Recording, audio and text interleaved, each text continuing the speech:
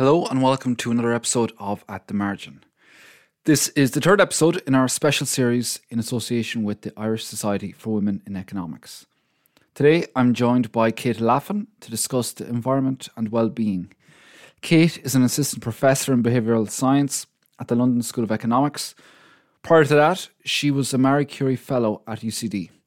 Kate has done much work on the environment and how it impacts our welfare and general well-being. This is a very interesting conversation that took place some time ago as we were emerging from lockdown, so hopefully none of the lockdown fatigue comes true. I hope you enjoyed the discussion.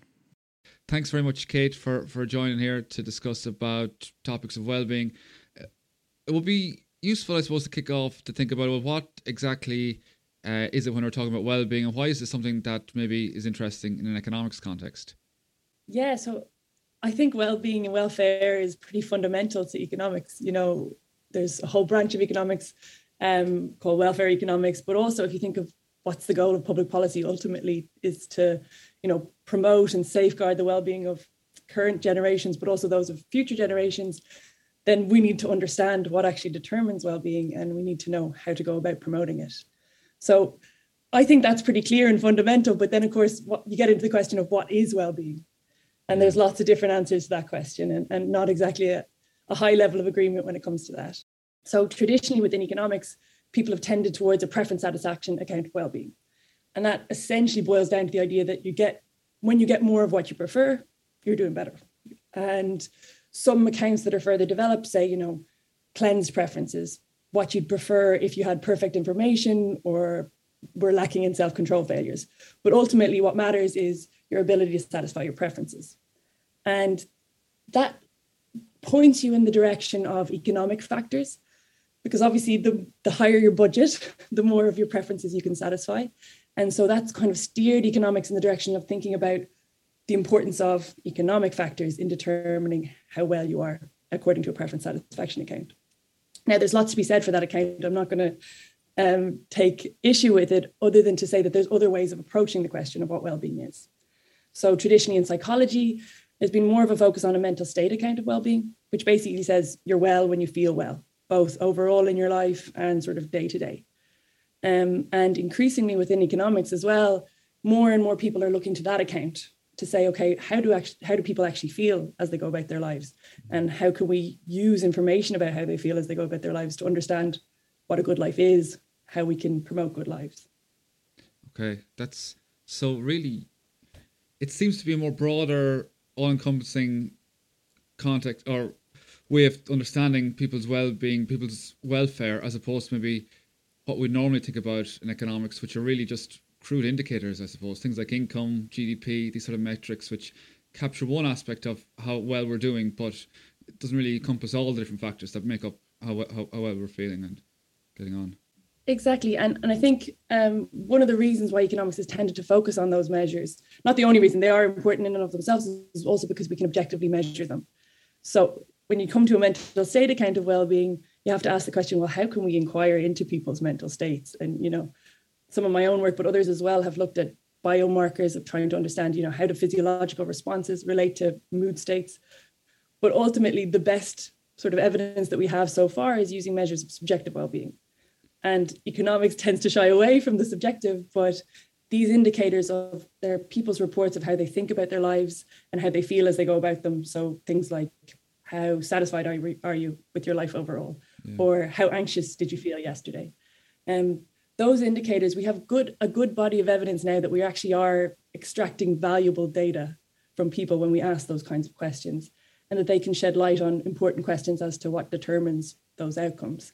So that's what has tended to be the focus now in subjective well-being economics, using those kinds of indicators to look at how the circumstances of people's lives and other factors impact on how they feel. Yeah, that makes a lot of sense, because really, at the end of the day, it matters. It's what you think is what matters in terms of how well you're getting on, as opposed to, you could have all the money in the world in your account, but if other aspects are getting you down, well then that's no good to you. But on this aspect of subjective well-being, that's something you've looked a lot into.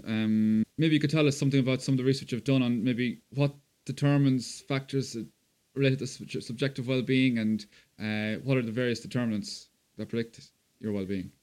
Absolutely. So as you say, you could be doing very well in terms of income, but there could be loads of other things going on in your life that would mean that you might be suffering on other dimensions. So certainly economic factors matter. Living in poverty, being under financial stress, those are things that are really going to play into your life satisfaction, but also your daily negative emotions. Unemployment is one of the key findings from the sort of circumstance literature. So unemployment takes a real toll on people's subjective well-being, job insecurity as well. So being worried about being unemployed as well as being unemployed. But beyond that, then there's a whole host of things that are non-economic indicators that matter as well. Some of those are subjective things like trust in institutions, trust in government, your perceptions of safety in your environment, for example.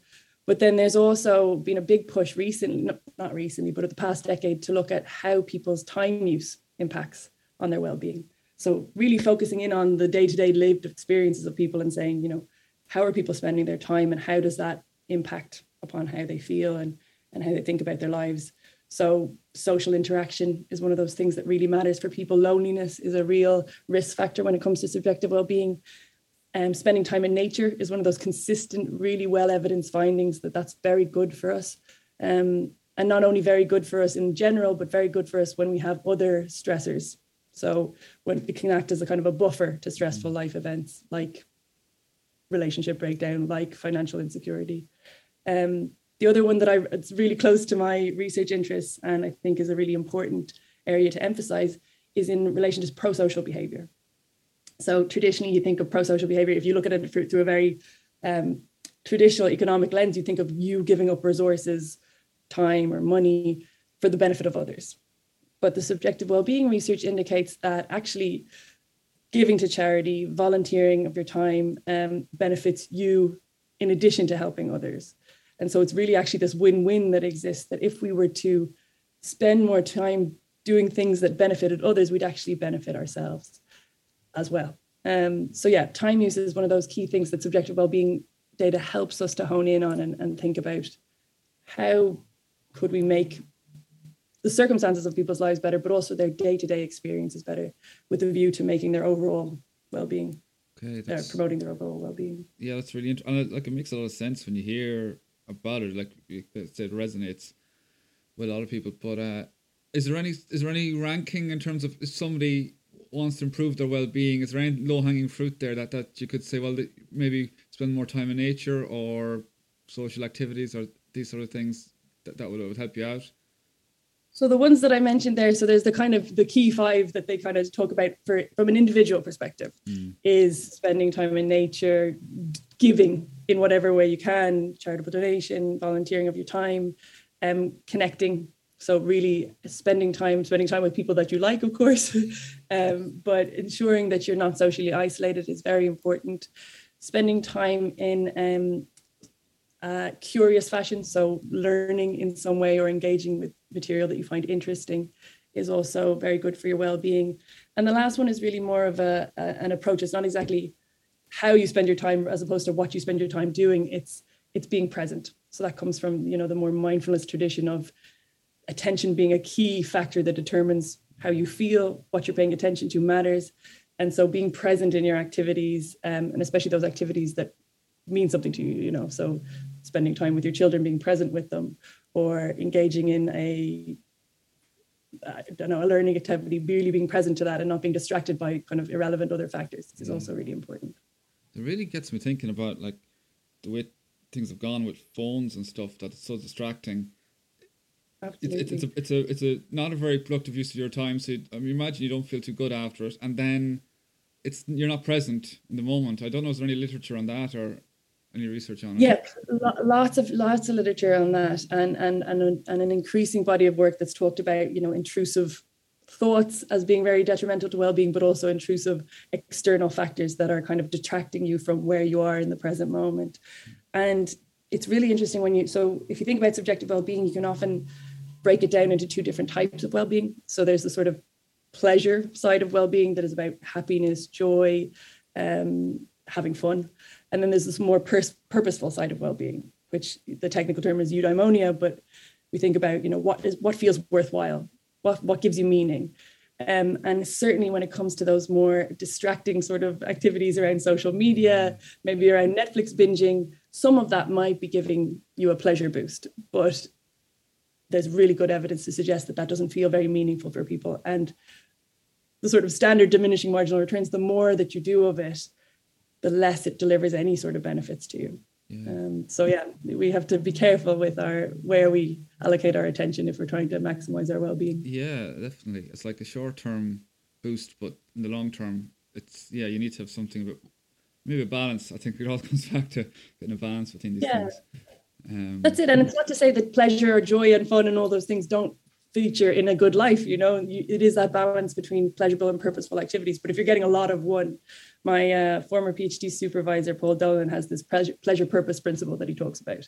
And he talks about, there are these different kinds of people. Some are more oriented towards pleasure, some are more oriented towards purpose. But for everyone, striking a bit of a balance would stand to benefit them. Yeah. But so you've done research on, so these are all the different factors, I suppose, that come into your general well-being, and you've done a lot of research into different aspects of this. So maybe we can delve into different parts that you've explored. And one has been in terms of the environment and well-being, and you've done research on things like green infrastructure and urban spaces. And maybe you could tell us a bit about those studies and what type of study you did in the first place, and maybe some of the findings and what that might tell us maybe about how this affects our well-being. Yeah, absolutely. So the first thing to say is that's one of those other factors that I should have mentioned before, but certainly the subjective well-being literature gives us good evidence that our environmental quality really matters. So both in terms of the environmental goods that you're exposed to, things like the levels of green space in your area, your proximity to the coast, but also the environmental bads that you're exposed to. So noise pollution, air pollution, litter, for example, all of these things predict both how you evaluate your life and how you feel day to day. And what's really nice about taking a subjective well-being approach to some of these questions, how much do these things matter, is that obviously, for the most part, these are non-market goods. So people can't pay readily, other than having a garden, people can't pay to have access to more parks nearby, can't pay to be less exposed to air pollution. And so looking at markets, you can try to elicit willingness to pay measures based on hypothetical questions if you go for a preference satisfaction account. Or you can look at related markets like house pricing, for example.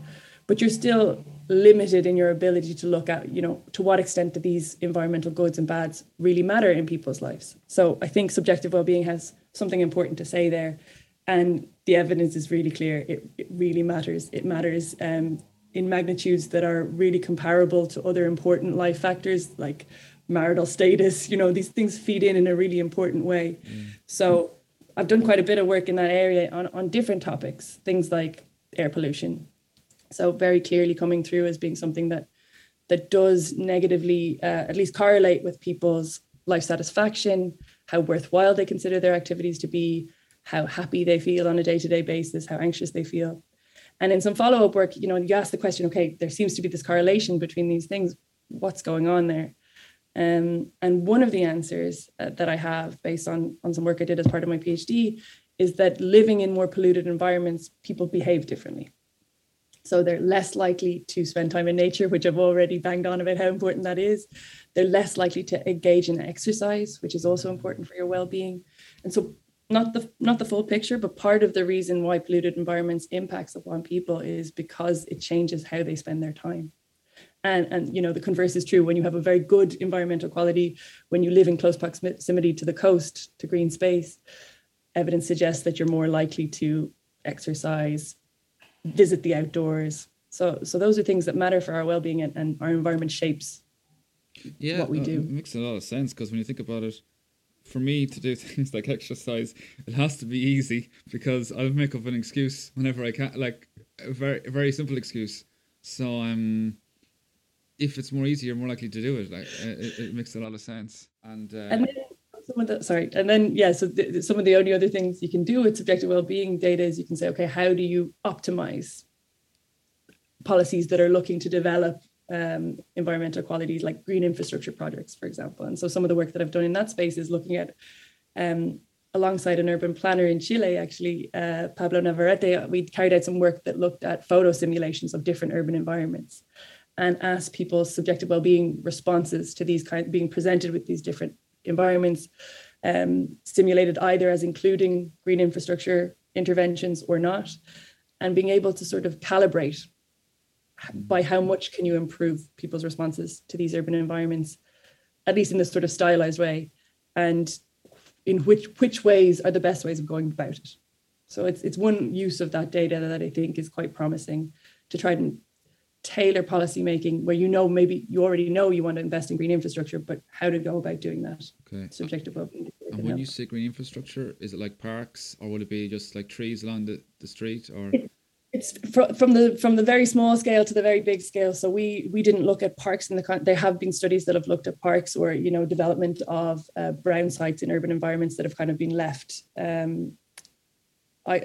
left kind of by themselves. But in our project specifically, we were looking at what's the impact in really dense urban environments of adding things like street trees, adding things like plant beds. And we didn't just look at subjective well-being, although we did find really strong results in relation to people's responses. We also looked at things like perceptions of safety.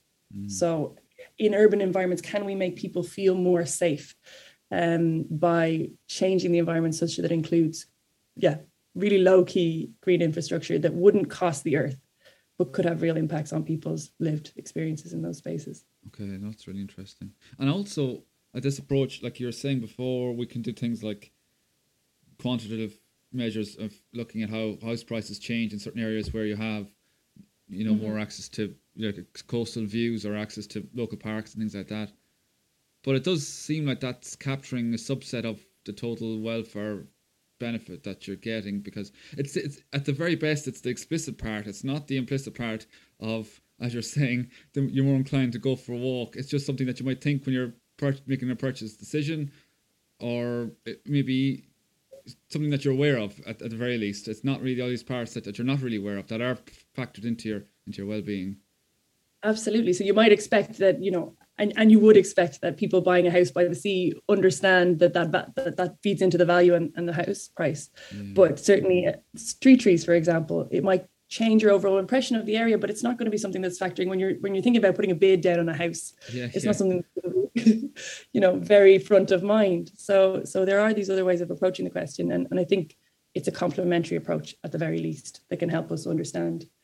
When I think about my own perspective on these things, it has changed over time. So when I'm exposed to certain things, I have certain different place a different value on it. So I wonder, does that come into it at all into literature? Maybe some people from a certain background might say, well, I place a bit of value on this, or people who have different life experiences. Perhaps. Absolutely, and that's what I think the big push now in wellbeing research, or at least one of the big pushes, is to try to do more heterogeneity analysis, to try to say, in two things, like how much does a factor matter across the wellbeing distribution? So is something equally important for people who are very miserable versus those people who are doing pretty well already? And, if you have a sort of social welfare function that weights those people at the bottom of the distribution, we should really be thinking about what can help support and protect those people's well-being. That might be different. The other thing that came up while you were talking is this subjective well-being research has also taught us that people make what are called affective forecasting errors. So we're not always good at predicting what's going to bring us well-being. Yeah. So coming back to the house purchasing decision, for example, you might really value a giant fridge, for example. That might be something that in your mind was part of what you wanted in your new house. But in your day-to-day experience, you'll probably adapt to that very quickly. And it's not something that's going to be very important to you, compared to something like being in a really noisy environment, which you A, might not notice when you're buying the house, but B, you might kind of disregard as not being super important. In actual fact, the research shows time and time again that's something that we don't adapt to. It'll continue to bother us. It'll continue to feed negatively into our well-being. So it can help us kind of pick apart where we make these mistakes and where we don't always know what's going to be good for us. Yeah, wow, that's actually really interesting. I remember hearing somebody say before that there was research on if you're living in a bigger house, you feel the benefit after the first however long period is, but after a while it's the same as if you're living in a small house. You calibrate towards this whatever size it is. So I never thought of that. And that's really interesting about noise, because I'm here. I'm living right beside a main road, and as someone who grew up in the country, it's taken a while to get used to. Definitely. Well, you were probably, in general, people are tend to be on average happier in the country than they are in urban areas. So there might be something to do with noise, all right. But in general, adaptation is one of the most important findings in subjective wellbeing research, what we do and don't adapt to. And material goods are certainly something that we get very used to very quickly. Yeah. Things like changes in income, upward changes in income, like a raise, for example. You think, God, I'm going to feel great if I get that raise. Well, actually you get it, you work towards it, you get it. Very quickly that becomes something that is kind of in the rearview mirror, and your reference point changes, and you no longer benefit as much as you thought you might, or as much as you originally did, from gaining an income in that way. So yeah, adaptation is one of the really fascinating areas in subjective wellbeing research. Yeah. And equally important is kind of, it tells us what we don't adapt to. So noise is one of them. Unemployment is one of them. Again, long-term unemployment is something that people don't adapt to. Chronic pain, so really chronic physical impairment, as well as mental health problems. So another important finding from the subjective wellbeing research is just how detrimental mental health problems are to wellbeing, which almost seems tautological, but no, it really is important. And it's not something that people get used to. So it's something that we really need to prioritize as a policy area. Yeah. It's really interesting. So maybe, I know you've done work on bad air quality. Maybe we'll just talk about that for a minute, then we can go on to your current research. So this was to do with a particular matter in an area and how it affected well-being. Could you maybe tell us a bit about that? Because that's something quite interesting. Yeah, absolutely. So this was based on, it was 2 papers in a UK sample in both cases. Sorry, the first was a UK sample, the second was an English sample, and they were both part of my PhD. So the first paper really just said, there's been this existing work that has looked at how air pollution, particulate matter specifically, relates to life satisfaction. And life satisfaction is a really important measure of subjective well-being, but it's a very evaluative measure. So it asks you to stand back and overall think about your life. And interestingly, it still is related. So living in a more polluted environment, people report lower levels of life satisfaction. But it kind of doesn't take you to that place that I'm trying to go with the research about people's lived experiences. And so what I do is, in addition to looking at life satisfaction, I look at how happy people felt on the previous day, how anxious people felt on the previous day, and how worthwhile they consider their activities to be overall, getting at that more sort of purpose measure of well-being. And I find that, yeah, indeed, air pollution is related to all of those positive measures of well-being. So you're less satisfied, you're less happy, you consider your activities to be less worthwhile. And an interesting question then is what's really going on behind that? Why would that be the case? And of course, there's loads of different pathways between air pollution and potentially between well-being. The obvious ones are health. Mm-hmm. And so typically policy will focus on health. It will look at living in a more polluted environment. How does that impact upon people's short-term, long-term health? But it's really not the full story. So even if you include health in those self-reported health or objective indicators of health, in those equations, you'll still see that there's a significant negative association between air pollution and subjective well-being. So my next step was then to ask, okay, what else could be going on? And in the second paper in my thesis, what I found was that actually living in more polluted environments, people spend time differently. So they're less likely to engage in physical activity. They're less likely to spend time outdoors. And we know that those are things that are very good for our well-being. So the quality of their environments really shapes how they spend their time, that has knock-on impacts on their well-being. And so it really hammers home why we need to care about air pollution, but also understanding behavioral pathways through which we could address the issue of low well-being. Okay. So is that if you're in a city, for example, and there's a lot of cars driving around, that means there's a lot of air pollution. And the fact that you're in this environment means that it's more difficult to get to places to go for exercise and all these sort of things. Is that?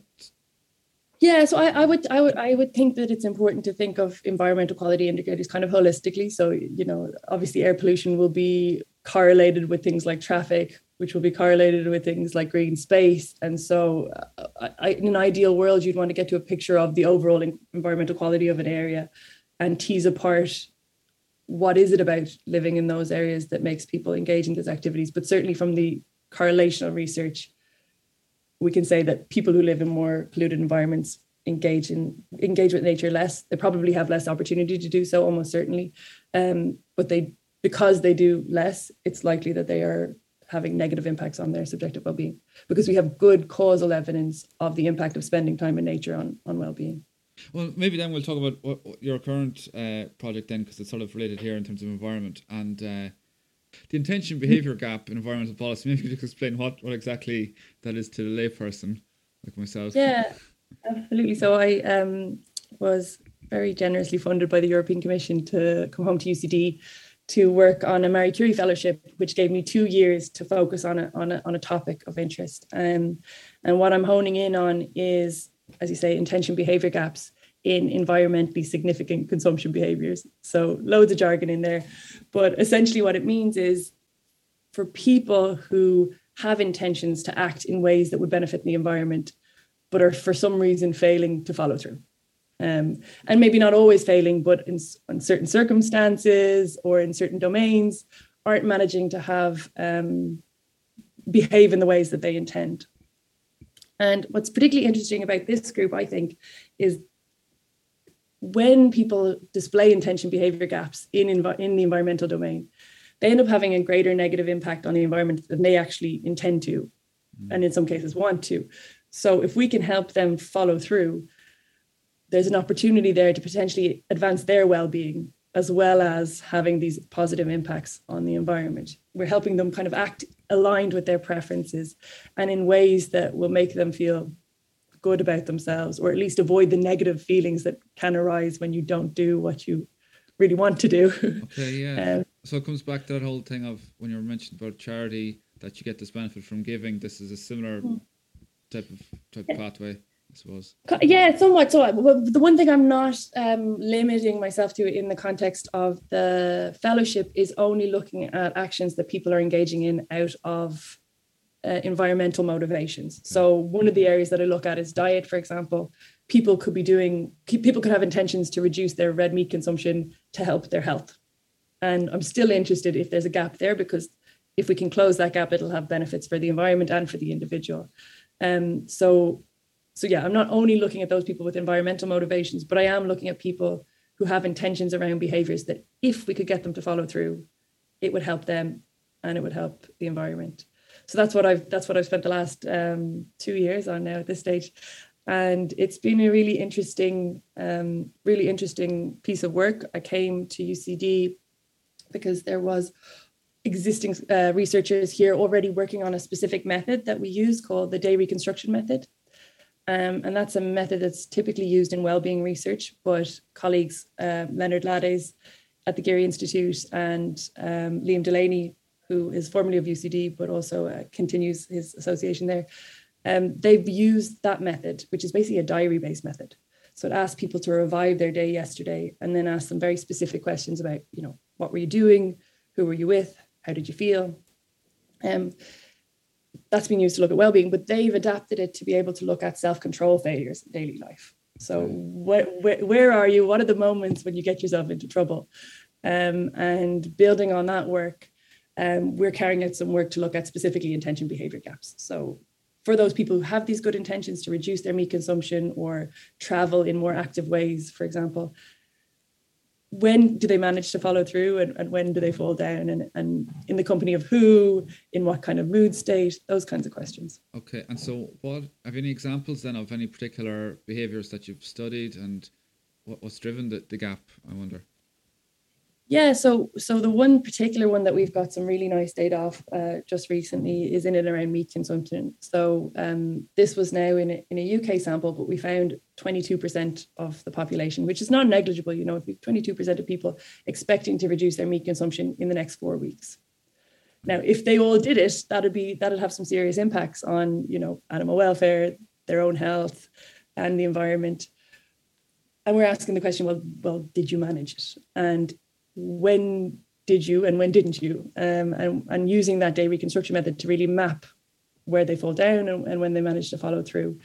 And the really strong, there's lots of interesting stuff in there, but the really strong finding is that for this group of people that have these intentions, the social really gets in the way. So when you're eating with friends and family, when you're eating over in other people's houses, there's maybe already that pre-existing social pressure to kind of not be the awkward one who isn't going to eat whatever's being served.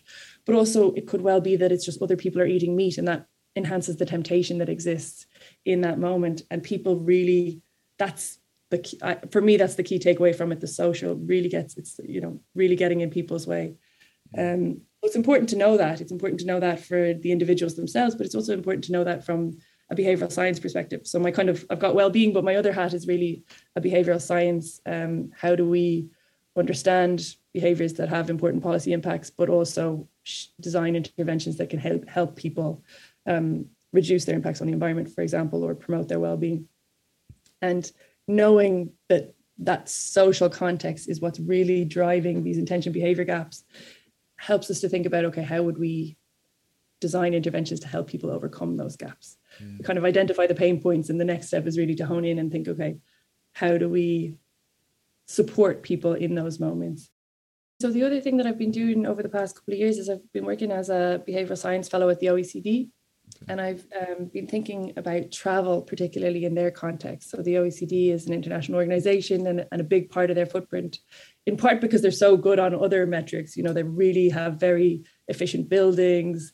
They're very conscious in their consumption of materials within the buildings, but it's left them with a high proportion of their leftover carbon footprint is their travel. And so I've been thinking through the ways that people's travel has been disrupted by the pandemic, their potential intentions around, are we going back to normal, or how could we not go back to normal and think about flying in particular less. So certainly we've got a lot of the employee population suggesting that they have intentions to reduce their travel from pre-pandemic levels. And so the next step is really to think about, well, to what extent is it bouncing back, and how could we kind of steer it in another direction? Okay, so people might have good intentions, but then when the opportunity arises, they're back to the old habits, I suppose. Not necessarily. If we can help them not. And one of the things that, there's so much negative that's come out of the pandemic, but one of the things that it has provided is a disruption to existing habits. So part of the reason why it's really hard for people to act sustainably is that lots of our daily habits are geared in an unsustainable way. It's just practice, and habits are very hard to disrupt because they are so unconscious, and you just go about our daily lives, and it's hard to think about every decision we make and the environmental consequences of every decision we make. So they're quite sticky. But the pandemic, if I have one silver lining to say for it, is it's really disrupted how we are living our lives. And it does provide this moment of change that maybe gives us this opportunity. How can we do things differently? And how can we leverage that disruption to try to put in place supports or infrastructure that helps us really not go back to normal in the ways that are environmentally damaging or aren't servicing our well-being? Yeah, no, definitely. That's something I've thought about as well, and especially in the context of, say, transport and putting transport infrastructure in place. Now's the time to do it, really. But related to that, though, you've looked at well-being and COVID and how it might have changed during COVID. Was there any interesting findings there? Yeah, so there's been loads of work on the well-being impacts of COVID, and our contribution I think was a really interesting one, but didn't look across the duration of the pandemic. What we did back in March 2020 now, God, it feels like a long time ago. We did kind of a snapshot of daily life in the sort of early days of the pandemic. It was a time when there was sort of a lot of panic, a lot of new regulations that people had never come across before, and we were trying to inquire into how were people feeling. And this was an Irish sample that we looked at, and again using the day reconstruction method that I mentioned before, asking people, where were they, how were they spending their time, how did they feel? And some really unsurprising stuff, like they were spending most of it home and only within their tiny family unit. But important findings out of that, I think, were things like spending time exposing yourself to a lot of media around COVID was actually very negative. Might come as no surprise to the parents out there. Homeschooling also came out as really negative. Maybe less so now, but very much so at the time, in the sort of initial days of having to figure out how to be a teacher in your own home. That was really stressful for people, really, really difficult. And then on the positive side, connecting with others, staying in touch with others, spending time outdoors was really important. So those were the sort of daily activities that would sort of safeguard, you could argue, people's well-being at this very stressful time. But that was a snapshot, as I say, and it doesn't tell you about the whole sort of breadth of the pandemic. And that is something that I'd love to do more work on, but haven't. There's certainly been other good studies that have looked at it. So we've seen that well-being has been kind of following the nature of the pandemic. So it's going up and down as you'd expect it to, as the state of the country, the state of the pandemic worsens and gets better, as restrictions ease up and not. But it's really important to say that for most people, their well-being has been quite resilient, but for lots of people, it hasn't been. And there's a Damien Barr quote who says, we're all in the same storm, but some of us are in different boats. Yeah. There's subgroups of people that have really suffered during the pandemic, and really warrant further attention. So It's been harder on women than men. In UK evidence, at least, it looked like it was harder on older people to begin with, and maybe that was the worry and shock around it. But over the course of the pandemic, it's become much harder on young people. Yeah. And certainly there's not subjective well-being data, but there's conversations in Ireland about, calls to childline, for example, and kids presenting with mental health problems that suggest that actually is really, really damaging at this point to many young people.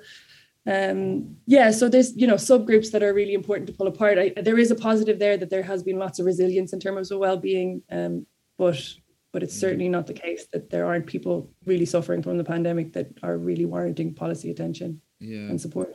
It always strikes me that if there's something else going on that might have negatively affect your well-being, and then you're hit with the pandemic, then it's like one thing multiplied by another, it explodes the impact. But that's, as a layperson, that's what it feels like. No, that's exactly right. And the evidence totally supports that. So it is really those compounding kind of difficulty. This is a bad situation on top of what might have already been a bad situation, and that is really hard for people. So that does come through in the evidence. But it would be interesting if you to go back to those households that you surveyed. I don't know if that's possible, but to see how it compares and holding all the other factors constant. I wonder. We have repeated cross sections. So we have some further data that we've yet to write up. We don't have a following of the same group of people, but it would be interesting to see. I think the thing with the pandemic is that it's evolving so quickly that you almost you don't need to go back to them once, you need to continually go back to the same people. And of course, there are data sets that do that will show an evolution. But well-being is shifting alongside the nature of the pandemic in the ways that you'd expect. Or even long-term, because one thing I've noticed is that I appreciate a lot of things more now. So I wonder how that, like in the long-term effect, anyway, we're kind of loads of different research questions for you here, but I wonder... No, I'll make a list. I love it. No, I think whether it changes, like it certainly you might expect it to change what we value, which might have impact on our well-being going forward. If we switch away from the sort of more material focus or the more status focus, if there's even like more practical things, like if there's a big shift from towards working from home, what does that do to our well-being at work, which is a big important component of how we feel. And then so maybe move on to some of the other aspects that you've looked at. So we've touched on this already, but charity and giving to well-being, but perhaps you could explain the sort of the research project you did on that and just how you actually explored that or explored that aspect. Yeah, absolutely. So again, charity not necessarily being a sacrifice. And I think what additional I'd have to say about it is that that's okay. It's actually a really good thing that we're wired in a way that we benefit individually from helping others. And oftentimes I think there can be a bit of a discourse around how selfless charity is better, that, doing things that really, you give up a lot in order to benefit somebody else, and that's the ultimate form of charity. I'd argue a different side, that actually it's a great thing that we're hardwired to benefit, to feel good about benefiting others. There's also other things like status that drive our charitable donations. We know it does. So, people being acknowledged, publicly acknowledged for their charitable acts, people doing it as a sense of, making them feel good about themselves as a person. In reality, we know that these things drive charitable giving, not exclusively, but they are important drivers of charitable giving. And oftentimes I get a sense that the discourse is kind of looked down on that kind of charity, looks down on looking, to benefit from the status of giving or helping others, or benefit from, feeling good about yourself from doing it, that it should just be the sacrificial thing, and that's the purest, best form of charity. And I think we're really missing an opportunity there if we don't acknowledge that, human nature is such that actually there are multiple motivations for engaging in charity. And from a sort of a utilitarian perspective, what really matters is that people do it and do it in impactful ways. And so if status is part of the motivation, okay, but does that really matter to the person that benefits from it? Sometimes it will, sometimes it won't, but you're trying to achieve the most impactful charity overall, then we need to draw on these multiple motives. And it's okay if it benefits us. That's a lesson that can be applied when it comes to maybe charities or some sort of policy, in that you can unlock extra giving if you tap into that motive.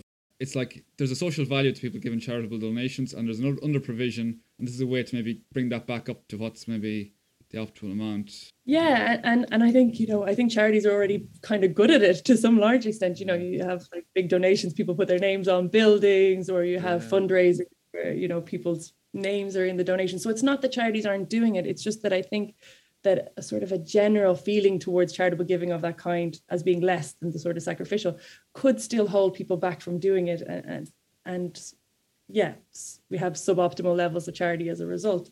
So it's definitely not a perspective that everybody agrees on, but it's one that I argue in a paper with my co-author Paul Dolan.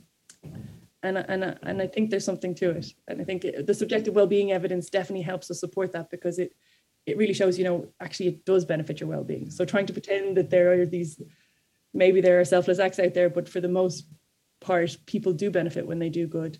And we have evidence for that. So let's not shy away from that fact. Yeah. There's an episode of Friends about that, I think, as well, isn't there? I think there is, yeah.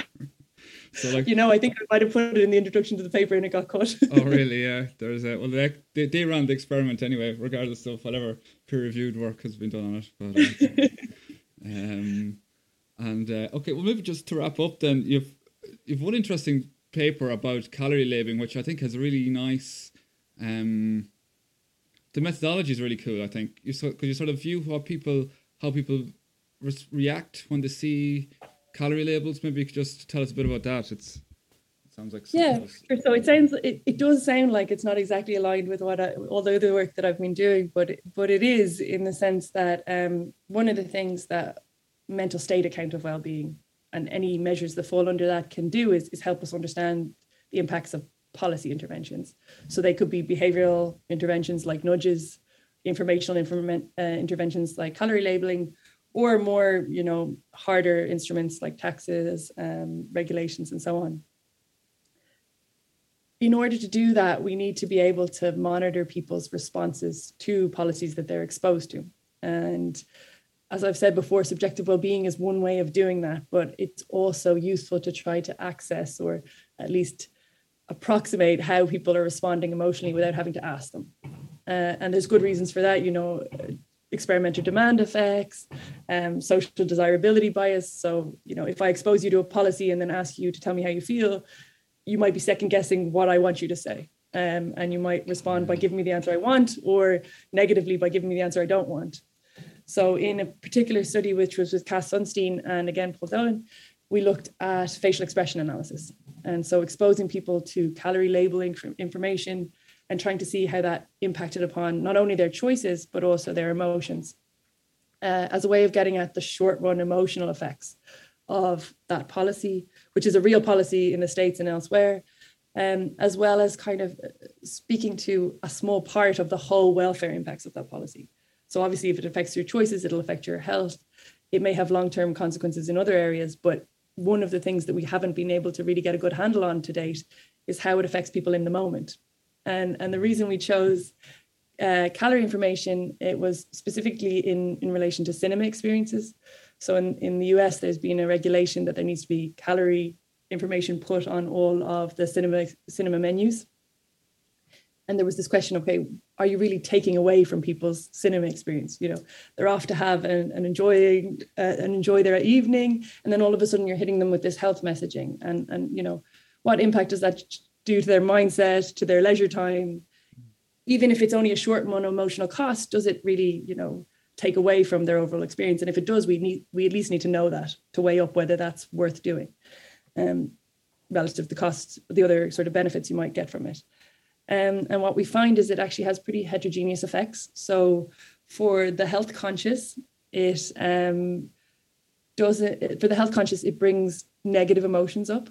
So it actually, for those people who really care about health, seeing health messaging in that context, well, we had a very stylized cinema experience because we were in a behavioral research lab, but we did make a sort of cinema, and the health conscious were negatively affected by their emotions, but their choices didn't change. Maybe because they're already health conscious and they're not going to choose this, what was a very salty, sweet popcorn offering. And then for the people who weren't health conscious, they actually weren't particularly bothered by the information in terms of their emotions, but it did shape what they chose.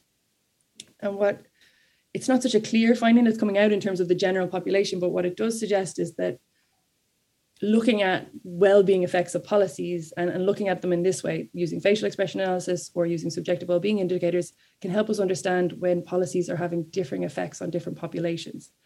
So again, not just talking about averages, but actually, you know, which are the groups we really care about addressing with a policy, and is it a problem that we're impacting the health conscious people's emotions but not their choices?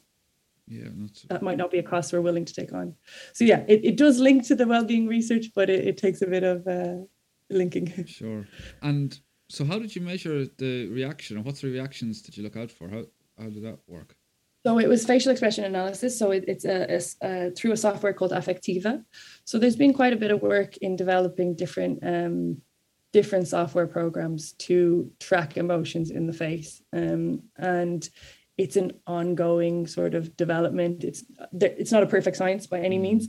There used to be the original fax system was actually a manual thing. So you'd have people who were trained in facial action coding systems. So being able to look at people's expressions and through a very sort of precise, systematic way, determining what their expressions were.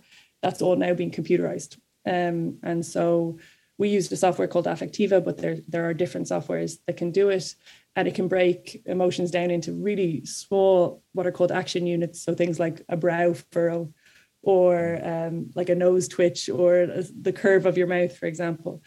But it builds then a picture of the sort of basic emotions that people are experiencing at the time. And we didn't in the context of this study, but it can be coupled with things like eye tracking and you know other biomarkers to get a full picture of the physiological response to stimuli. Okay. So it's definitely an interesting area of work, but again, one that's still developing. It's not a perfect science. It still needs some work. And did somebody get one menu and it would have some option, and then you get another person with a different option, and you just track responses. Exactly. So we invited a whole bunch of people down into the behavioral research lab at the LSE, and we had them come to. It was a cinema experience, and so they knew they were being monitored by webcams in their face. We, very clear about that going on, and then randomly they were either presented with the cinema experience that involved an offering of popcorn, including the nutritional information. Sorry, all of them were offered popcorn. Some of them were offered the nutritional information alongside it, or not. Ask them then, did they want it? And then throughout both the moment of choice, so when they're presented with that information, but also the subsequent movie clips that we showed them, we tracked their emotions. And our findings are just in relation to that moment of choice. So what seems to be really nice is that we're not ruining people's cinema experience altogether. There weren't differences across the experiences of the movie clips in those two groups. Just in that moment of choice, there was a negative impact on emotion for those health conscious people. That's interesting. That's very interesting, actually. And did they know that the experiment was going to be on on the menu, or did they think it was? Or... No, it was no. So I mean, we're very clear that we don't include deception, but we will describe a study in a way that is kind of broad brush about what it's about. Yeah. So that we weren't directing their attention in relation, because only half of them saw the calorie information anyway. Sure. Yeah. Having been a participant in a behavioral science research lab, though, I know you're always trying to figure out what is what's it really about. So I'm sure some of them might have copped on, but we did do some post testing where we're asking them questions, what do you think the study's about, that kind of thing, standard practice. But yeah, I'm always trying to figure it out, so I'm sure some of them were too. Yeah, no, it's a really cool idea, and it's a really interesting way to look at these things. Okay, well, I think that's pretty much it. Well, thanks a million, Kate. Thank you very much for having me on. I was delighted to hear about the series, and really happy to be a part of it. Thanks, Kate. Okay.